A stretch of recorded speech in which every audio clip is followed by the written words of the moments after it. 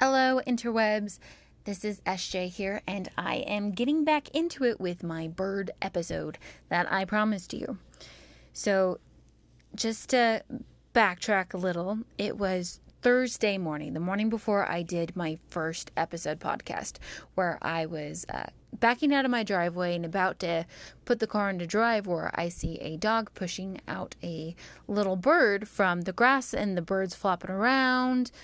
Is scared. I wanted to help it, but I had to get to work, and I ended up going to work when I probably should have ended up helping the bird, or at least now that I've learned that it might not have been a baby bird, because I don't know if I would have been able to see a baby bird without its feathers on the ground flopping about. Don't think it would have had the strength to do that.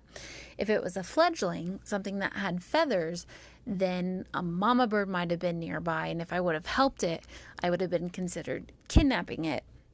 So it could have just been a shocked bird, fledgling, whatever. I didn't help it. I'll have to live with that for the rest of my life. And now I get to just figure out exactly what it means, because I paid attention, and it was not the first bird sighting that I had had. So if we go into our bird symbolism, and I referenced my books. I've got books on witchcraft, encyclopedia of spirits, and magical creatures, and fortune tellings, and dreams, because I like all that nerdy stuff, and I just collect the books. But I realized I don't have a book on symbolism and omens, which would have been the perfect place to find the information on the symbolism of birds. But if you go online, and I'll link all the descriptions of the good resources that I just so briefly found in my research, I'll link it in the description. But I found a couple of good websites that did have some good information I liked reading about. I feel like at one point I knew some of this information, but have long let it just slip away. But birds have been, since the beginning of time, messengers. And there's a lot of religions out there of what kind of messengers you get from God in the form of a dove. In their Greek mythology, Romans, Native Americans, they all have their different symbolism for birds and different types of birds and what it can mean. But the gist of it all is that there are, a bird represents endless possibility. Like, the sky is the limit on what you can do and what you can dream. And they definitely represent freedom and liberty, and because they can fly. They can fly into the sky, and they just represent the spirit of ingenuity and finding that new opportunity or that new thing in your life that just opens everything up. I know I'm not explaining it right, because I've veered off of the little bullet points that I have kind of written down for you. But birds deny gravity, and they symbolize the wants and wishes of basically the natural human spirit of wanting to be free and to pursue whatever we want to pursue.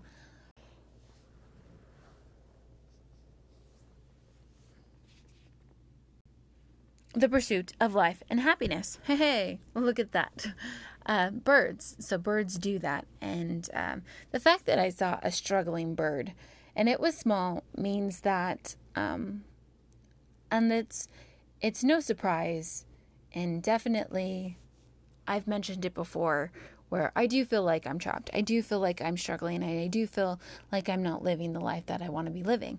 I work a 9-to-5 job, and it is draining. It's intellectually draining, where I feel like I don't have time to want to make the podcasts that I want to make, or I don't make the YouTube videos that I want to make, and I don't write the things that I want to write, or at least I don't write enough of what I want to write.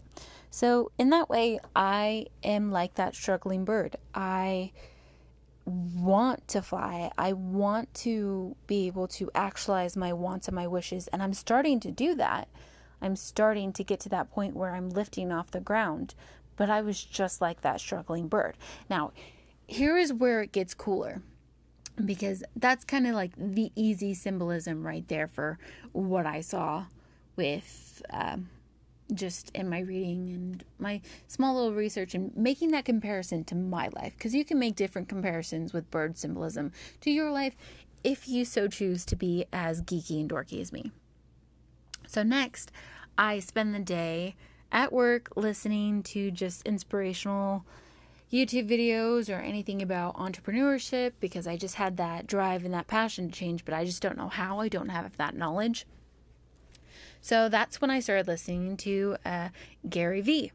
And I heard that first episode of him where he claimed himself as an entrepreneur, and that interview with Larry King, and it hit me so hard that is when I had to go home and I had to record the first episode of this podcast. And so I did so.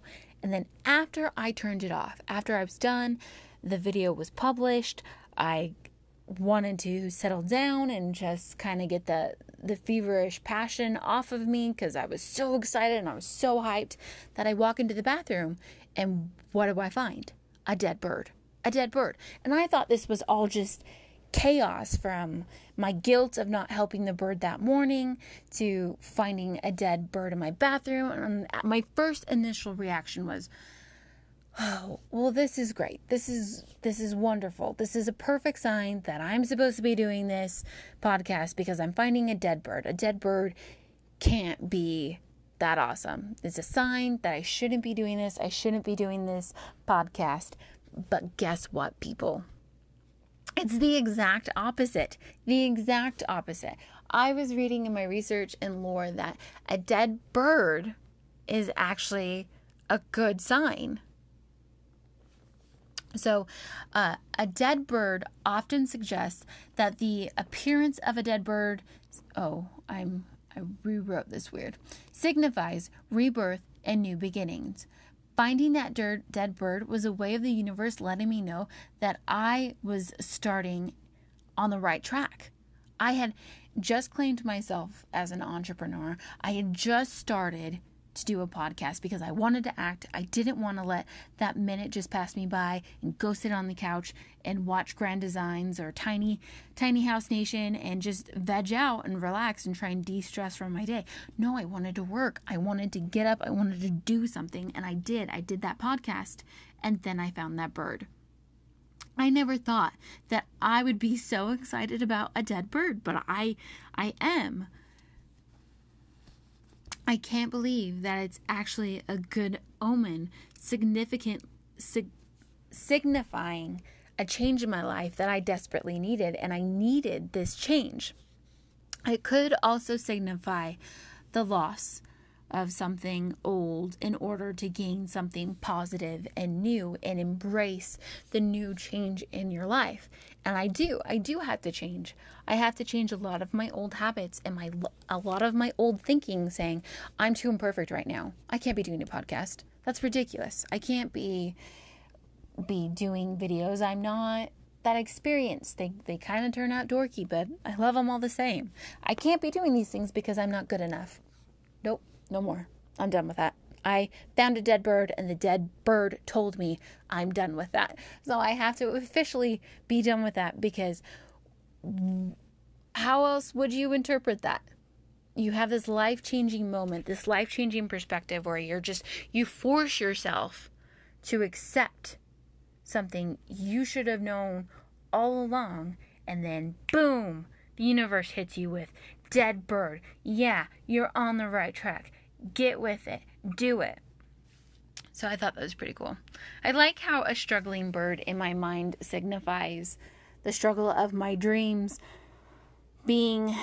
taking flight and being actualized in the world. But the symbolism for a dead bird is not the point where my dreams come to die because of the dead bird. No, the dead bird signalizes the change and the positive change that's coming. And that's the one that I definitely choose to believe over the fact that my dreams, my wants, my wishes are dying. Nope, I'm taking the positive one. Even if I'm pretty sure that bird was killed by my cats. So, all right. Oh, yeah. So, going further, I thought I was done with the whole bird thing and that I would research later to see what it meant.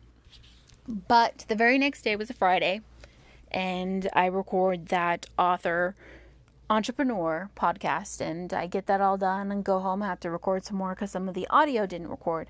And then my husband and I needed to drive up to Idaho, and that was a 3-hour drive. I wasn't going to tell you that. Shh, you don't know where I am. And let's see, I got all distracted because I said Idaho. And so we were talking in the car, and we were driving up to his parents' house as a quick stop, and there was a hummingbird stuck in their garage, in their workshop, which was a pretty big workshop, so it wasn't flying out. And it was a dark little hummingbird. And I sat in the car. I was tired from my long day at work and recording that podcast and working on my video for YouTube. And so I wasn't going to get out of the car. I was just, again, stuck in the mentality of, how am I supposed to make myself feel better? I need to start taking in more of the goodness around me to get energy and keep going. So I was relaxing. I was meditating at that moment while my husband got out of the car. And I didn't know what he was doing in the garage until his sister came out and was like, Talon, don't give up. You have to get that bird out of the garage. And I was like, wait, what? There's a bird? Oh, it'll be fine. It'll fly out. And then she got a little bit more antsy about, okay, well, keep going. Don't give up. Got to get the hummingbird out. My husband's like, it's exhausted. I can't get it out. It keeps flying to the top and hanging on the beams, and he had to get a long stick to just try and gently move it a little bit to keep getting it to fly forward, but it was tired. And it just hit me. I'm like, this is the third bird. The third bird in the last 24 hours. What are the chances that I have another freaking bird? It was crazy and insane. And then I started to remember, wait a second. I do believe when I got sorted into my Hogwarts house, and my Patronus was given, it was a hummingbird. Okay. It's just the symbolism of the universe. You don't have to believe in this stuff. I don't necessarily believe it as truth. I just think it's a cool coincidence, and coincidences can't be ignored. That after there's this struggling bird who wants to be free, and then there's dead bird signifying change, and then my personal bird is appearing to me within the next 24 hours of seeing these other two birds. It can't be a coincidence. It just really can't. So, what does the hummingbird signify?